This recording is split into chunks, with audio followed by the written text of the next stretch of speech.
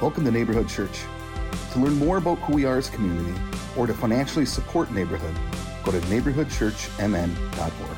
Enjoy the message.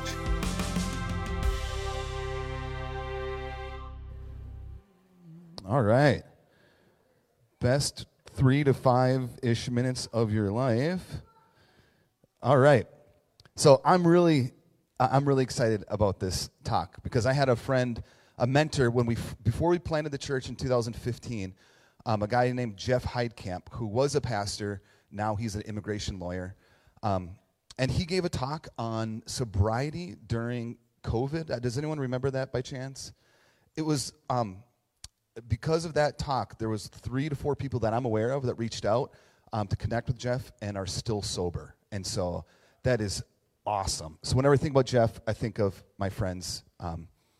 But here's what Jeff told me before we planted. He goes, Chris, in February, everyone's depressed already. So just talk about happy things. Maybe read Psalm 23, something about light, blah, blah, blah, blah, blah.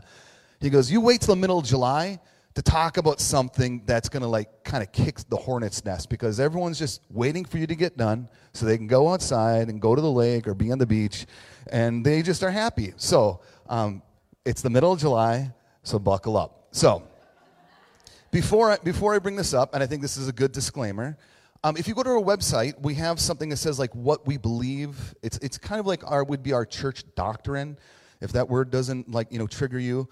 And we only have 3, maybe 4, and we do that intentionally. That we're never going to be the kind of community that says to get the best of this community, you have to adhere to these 28 statements of faith, and you have to practice this, you have to worship like this, because then you're funny. When you do that, you're kind of just including the people that you already like and saying, if you want the best of this, come be like us. And I think the best of God is already in you, and we're trying to inspire and awaken one another to that reality that the goodness has always been there. And so if there's infinite expressions of God, right, which I believe, means that what Carly believes or experiences, what I experience, could be different. It doesn't mean one is better or the other. If the end is love, if the receipts are love, that's all that matters, right? And so if we have infinite expressions of God, we should have very different ways of seeing.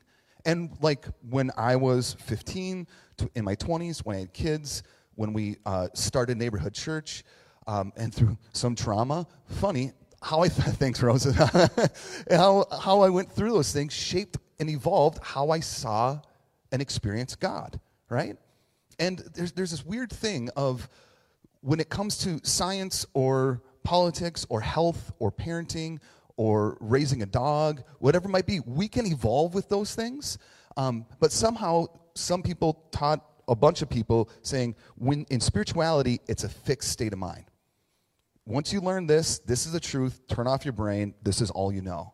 And in my experience, if that helps you, that's good. But for me, this kingdom of God is this wildly expansive place. And I'm so thankful for curiosity and ingenuity of where I'm experiencing something wider of God. So I'm saying that is my goal in this talk is to not convince you to be something or do something, right? You might disagree with me, and I love that, right? You might agree with me. You might not even listen to anything I'm saying, and that's okay, right? What I want to do is help us be able to pull out this belief, this idea, and then be able to process, why do I agree with that, or why do I disagree with that? Does that make sense? Okay, so the subject, which I'm still going to delay on because that's what a preacher does, is this. It came up, I was hanging out with one of my friends, and my friend is 18 years older than me, and so he has all adult kids. We worked together at the Vineyard for a little bit. He was a worship pastor in the 80s, and if you know anything about evangelicalism in the 80s, that is wild, right? Especially the charismatic movement. And he had long hair, and I make him tell me the story about once every year where he would do leg kicks for Jesus. He'd be playing worship, and he'd flip his hair, and then he'd Jesus! And I've been trying to get Nikki to do it every week, and she won't do it.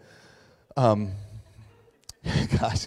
Okay, enough on leg kicks. And so we get together probably every 3 to 5 months at the Borea House, one of my favorite places here in West Duluth.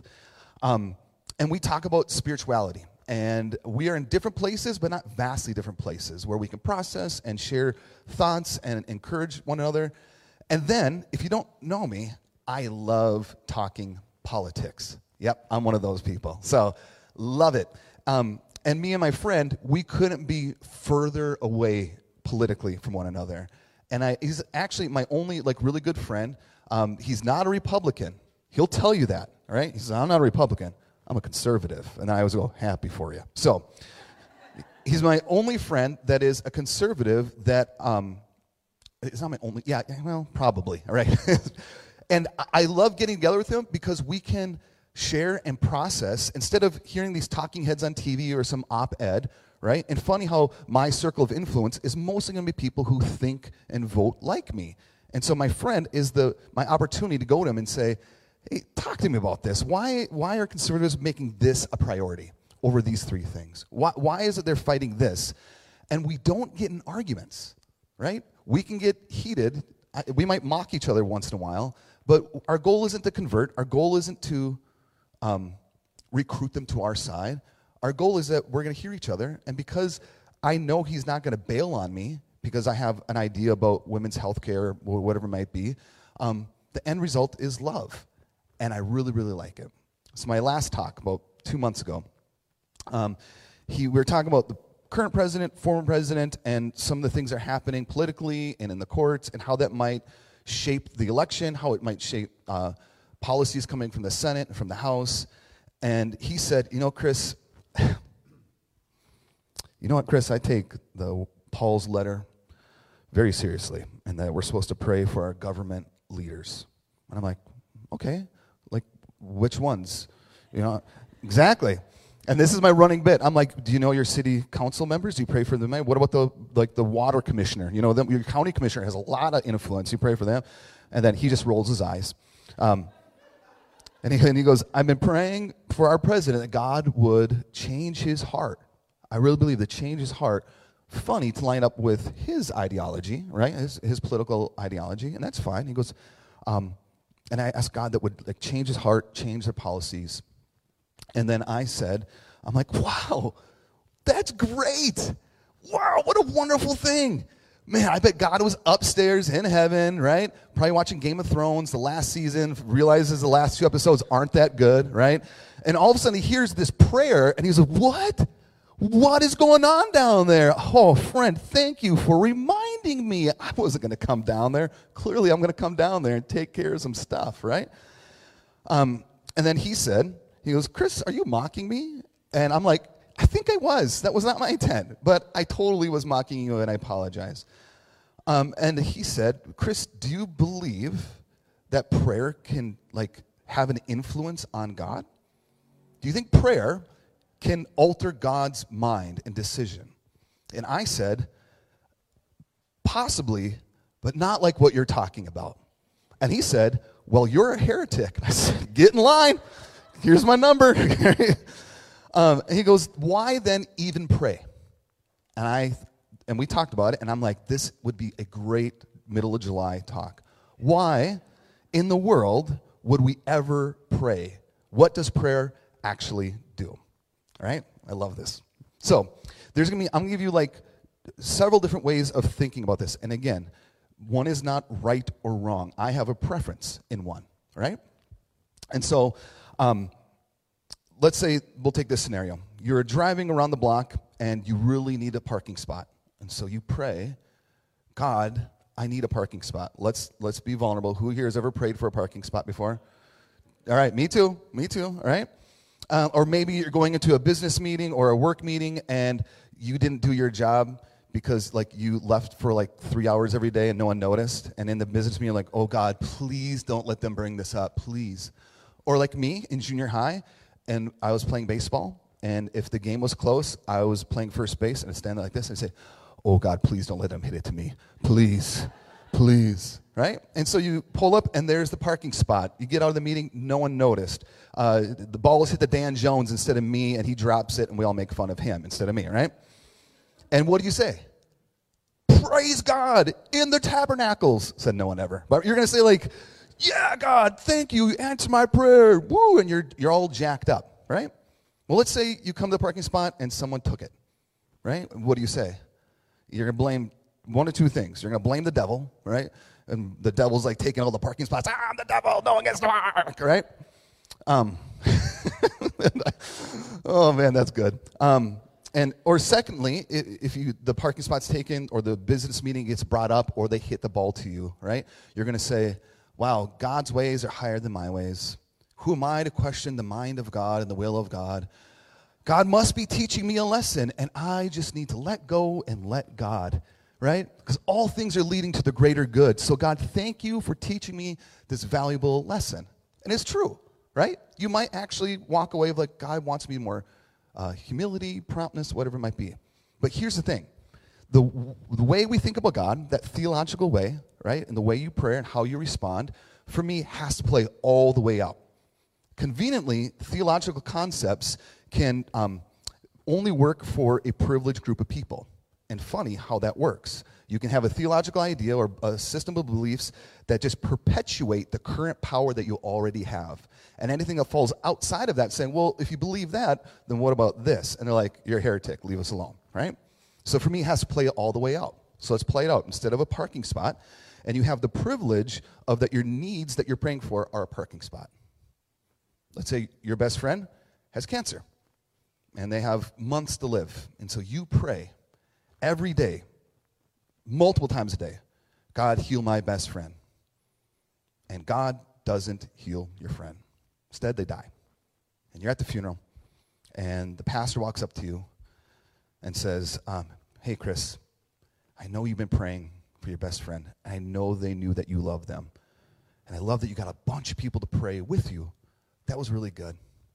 But Chris, who are we to question the mind of God? You know what, Chris? God's ways are higher than our ways. And maybe you need to let go and let God, because maybe God is trying to teach you a lesson. And someday down the road, you're going to look back and you're going to smile and you're going to have this awakening of God taught you this valuable lesson by the death of your friend. We would say that is what? Evil.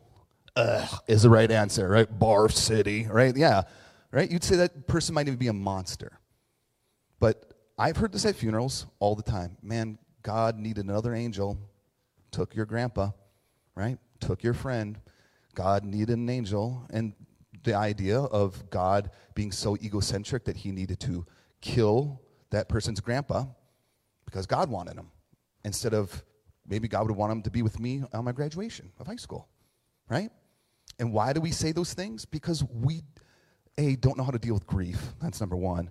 And B, we have a theological concept of God that doesn't always make sense, right? And what you believe about God matters. I try saying that all the time. The way you think about God matters, because the way you think about God is going to inform and shape how you show up in a room. The way you think about God is going to shape how you pray and why you pray and what you are praying directly, right? And all theology, if anyone here ever takes notes, or you just pretend that you are to make me feel better, all right? Write this one down and put it somewhere where you're going to see it. All theology is public. All theology is public. Don't talk, I love having concepts about theology and God. Theology is just what you think about God. It's God talk, let's say that, right? I like reading about theology. I like listening to podcasts about theology. But all that matters is what you do. What you say and what you do, that's your theology. Example, I belong to a denomination that said everybody gets to play. Love that idea. They put it everywhere. And all across the world, they have these words. On their website, everybody gets to play. So let's say you show up to that church, and you hear they're like, oh, I have a body. I get to play. Yay, right? And playing for everybody could be give money. You want to play? Give money. We'll always take it, right? You want to play? Make some friends. You want to play? Let your kids get in a youth group and make some really lifelong friendships. You want to play? Serve in the coffee bar or serve at the soundboard. Serve somewhere in the back where people don't always see you, and that's okay.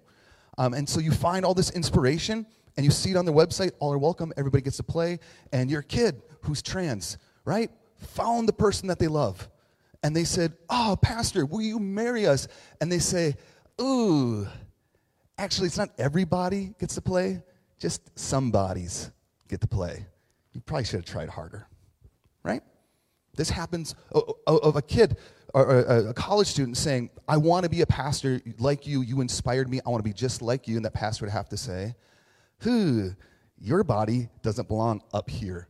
Your body can be down here, but it can't be up here. I'm sorry, right? So what they say in their theological statements, all are welcome. What they practically do, drastically different, right? And I say that because in this view over here about the parking spot is this concept about prayer, is this belief that God is all-powerful, right? God is all-powerful. You guys ever heard the philosophical question, could God create a rock so big that even she couldn't lift it, right? So God is all-powerful. God is all-knowing. God knows absolutely everything in this universe, from backwards and forwards, right? He's up there and knows everything. And 3, God is all-loving. And that's the most important part. The problem is, all 3 of those things can't be true at the same time, right? And this is one of those things that not everyone thinks about, except maybe nerds like me. Maybe, well, I called you a nerd, Carolyn, but maybe nerds like Carolyn and I, all right, think about it. Because in this way of praying for the parking spot, you might use the word, God opened a door. God has active agency to choose what to do and what not to do. My friend praying for that government leader, for the president, is saying, God, will you change his mind? That is a belief that God knows what's happening. God has the power to do it, and because he loves them, it happens. But let's say God opened that door for me to get that job. That feels good to say, and it feels really good to believe, and I have no problem with that. But then are you saying the other 60 applicants, God shut the door on them? So one benefits the idea of praying for your best friend who had cancer, right? And God maybe heals them. And you're like, thank you, God. Does that mean God chose not to heal all the other people who had cancer? Because if God is all-knowing and all-powerful, then why does God choose not to use that power and only use it on some? I had a pastor friend of mine that did a panel discussion on prayer, and he said, every need or request is like a cup, right? And you have a small need, like a parking spot, and you pray. Every time you pray, it's like a drop of water goes in there. And every time you pray, it fills up. And once it overflows, then that's the blessing, or that's the answer. That's the God meeting that need. And the bigger the need, the bigger the bowl. And at the time, I thought that was really inspiring. So if we're praying for climate change, that's going to be a big, to not have climate change. I'm not praying for climate change. Oh, God, let it get hotter. Please let it get hotter. You're praying for maybe gun reform because of mass shootings, whatever it might be. The bigger the ask, the bigger the bowl, which means you get more and more people praying. And once you fill it up, and for me, for a while, it was really inspiring. It really was. But there's a problem with that. That's still a God that's standing back and saying, you better fill that bowl up, son. Right? You better get on it. My hands are tied. I can't do that. Are you kidding? Wait till that fills up. Then I'll come on down there. Right? That is not a loving God. If God has choice and chooses to not stop the mudslide going towards that village, if God has choice and there's still kids that go hungry every night, if God has a choice, right? I love talking about this. Aren't you glad we're talking about this, all right?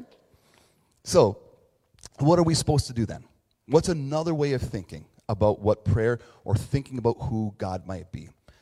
There is this theological concept called open and relational theology and process theology, and they're very similar with some nuance, yes. And in the most basic of terms, this is how I see it, right?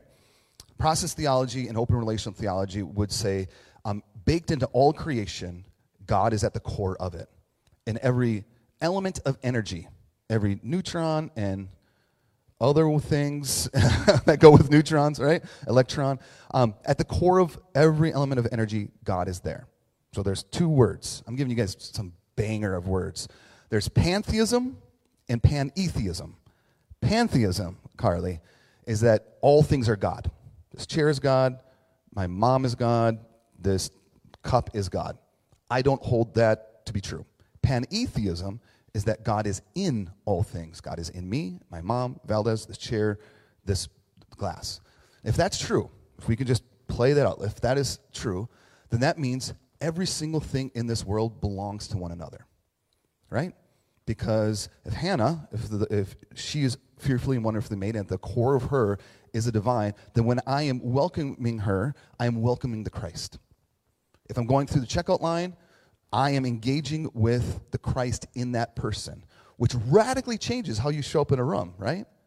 Because in some ways of thinking, I keep going this way when I'm talking about more conservative ideas. I don't know why. But in this way of thinking, there's a lot of spiritual communities that say, you will get the best of God. We'll treat you like a first-class citizen if you say this prayer, if you hold this belief, if you sing this song. In a lot of churches, if you have the same color skin, or you think about sexuality and blah, blah, blah, blah, right? But that means you're creating tiers of citizens, right? And what I believe, if God is at the core of all things, then you've always been included. You've always been good and beautiful. You have always been like a present in the kingdom of God, right? You've always been sacred. We're just awakening to that reality now, right? You've always been good. You don't have to say a prayer. You don't have to jump some line in order to be good. You've always been there. And that shapes how we show up. It shapes how we pray. It shapes how we move in this world. And so if everything belongs, then we are in process and we're in relationship with all things. If God is, even with Packer fans, when I engage with Packer fans, I'm engaging with God. If I'm in Jay Cook State Park and it's me with my own thoughts, I'm engaging with the living God in the sounds of those birds and the tree and the water. We're always at home, which means there's infinite possibilities to experience and to know and learn and experience God. The whole world is our house. And if everything belongs, then we are all deeply, deeply connected, right? Connected with God, connected with ourselves, connected with each other, connected hopefully with the earth, right? Connected with our businesses, our leadership, our art, our inspiration, our comedy. Everything is connected. And that changes how you pray and why you pray. Example. Let's say there's another mass shooting. And what do people do? They go on Twitter, they go on Facebook, and the hashtag they use is thoughts and prayers, right? And that's good. Every time it happens, I do pray. I do pray. And so a way of praying, maybe on this side, if God is all-knowing, all-powerful, is, God, will you do something about this problem? God, will you do something about gun reform? Will you do something about violence or mental health, whatever it is the side of the issue you talk? But what you're doing is saying, well, God's all-knowing, all-powerful, and loving, so you do it. Why? Because I don't know what to do. Actually, if I do anything about it, I might lose friends. I'll get attacked online. People are going to call me a bleeding heart liberal or card-carrying conservative, whatever it might be, right? And so we know that. You would lose business. If Mary brought something up, well, you probably already have lost business, right? Knowing you. So it's going to cost you something. So you step back, and you let go, and you let God. Over here, in process, if God is in all things, and we say, God, will you please do something about this? I imagine what God might say is, yeah, one problem. I don't have a social media account, right? I know it's kind of embarrassing. I'm all these things in heaven. What am I missing? An email. Oh, man. All right, my bad. Blame the devil. So, but you know who has an email? Hey, Chris, you do. You know who has feet and can show up to a school board meeting and a city council meeting? You know who might start a rally? You know who might fundraise? You know who might reach out to their senator? Hey, Chris, I'm pretty sure you have access to all those things. I imagine that God doesn't want anyone to sleep outside in February, right? And yet we have a lot of people in the Twin Ports that do, right? So you pray, God, will you please end homelessness in the winter? And God might say, hey, again, I don't have any warehouses, all right? But I imagine you or maybe your friends or business partners do. And maybe you guys could organize and find, some housing for people. And I imagine you could do that. In process and operational, when we're praying, we are collaborating with God. And what does God always want? God wants love, always. Why? Because that's who God is. God is always prompting and inviting us into the kingdom of God, let's use that word, or into heaven, where there's justice, inclusion, generosity, humbleness, meekness, right? All those things are always there. So we don't have to pray and say, what is the heart of God? When I pray, what I am praying is saying, God, I have this need, and I'm putting it out there. When I pray for my kids, my kid is a senior this year, and I'm just having feelings about it for whatever reason, right? And I was at a restaurant that we take them when they're kids, and I looked around. I might cry right now. And I looked around. I'm like, my kid used to eat cheeseburgers here, right? And I'm like, and people are like, are you okay? So when I pray for my son, I'm praying not for God to magically do something. I'm saying, God, I'm being honest and vulnerable. I have some feelings that I love my son. Did we do a good enough job? Is he ready to go off in the world? Right? And not waiting for God to come back to me saying, well, Chris, I'm glad you asked. I got some things I want to say to you. All right? Right? What does God want? Love, inclusion, justice. God wants my son to be his fullest self. God wants you to be your full self. God wants that blade of grass, that tree, that mountain, that sun, the stars, all of it to be its fullest self. So when I pray, I am collaborating, I'm in process, I'm in relationship with God to actually make that happen. But here's the problem. God can't make that mudslide stop. God can't, right? Just magically say, nah, you got cancer, but you don't need it anymore. Yank it out, right? I don't believe God chooses to do that. I think God always wants healing. I think God always wants healthy relationships. And so one way of viewing it, let's go back over here, is people say, well, we're in a fallen world. There's sin. And I absolutely do believe in sin. But even that way is saying we're blaming, if you take the Bible literally, then we're taking and really blaming Eve, because that's what patriarchy does, is blame the women, right? Imagine that. And we're still blaming one person who ate an apple, then disrupted all of billions, or if you're younger, thousands of years. We're still saying we're blaming something else, and God's hands are tied. That is not all-knowing, that is not all-powerful, right?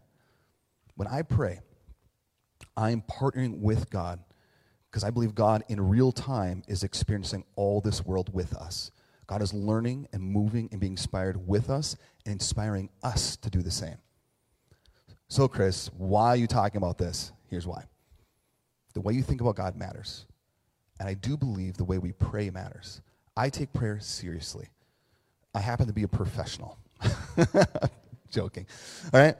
My dad's going to tell the story to everyone after this. In college, in Life of Prayer, a real class, I got a D. All right? So I failed prayer, essentially. But I'm back, baby. I take prayer seriously. When people ask me to pray for them, I do it. Right?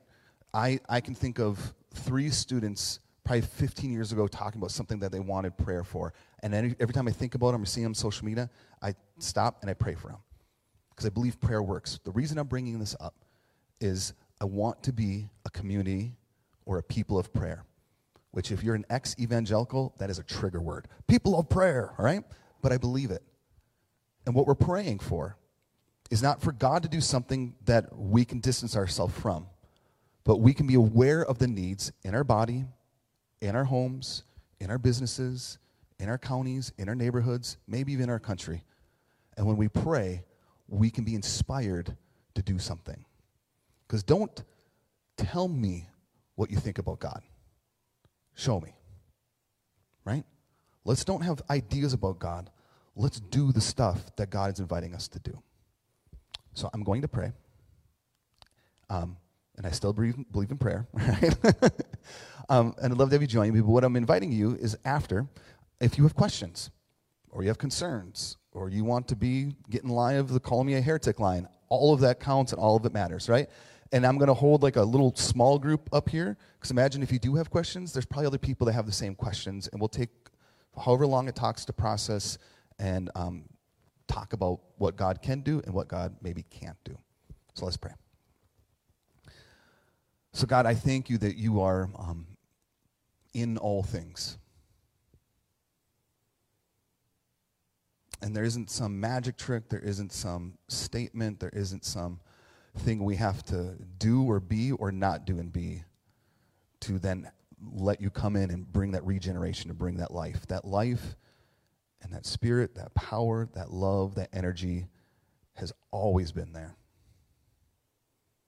So I pray for my friends who don't feel that currently.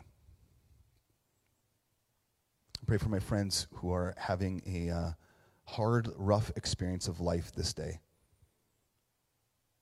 I ask God that they would awaken to that reality that in the grief, in the pain, in the joy, in the boredom, you are always there. So God, would you rise up in us? And I ask that we can be a people of prayer, meaning that we can be aware and awake to the realities of racism, of violence, of poverty, of hunger, of exclusion, and a host of other things, that we can be aware of it, and we can actually move from thinking about it to praying about it to being a part of the solution. Because we know that your heart is inclusion and love. And wherever love is, there's heaven. And we love you. Amen. All right, thank you, friends, and have a good rest of your weekend.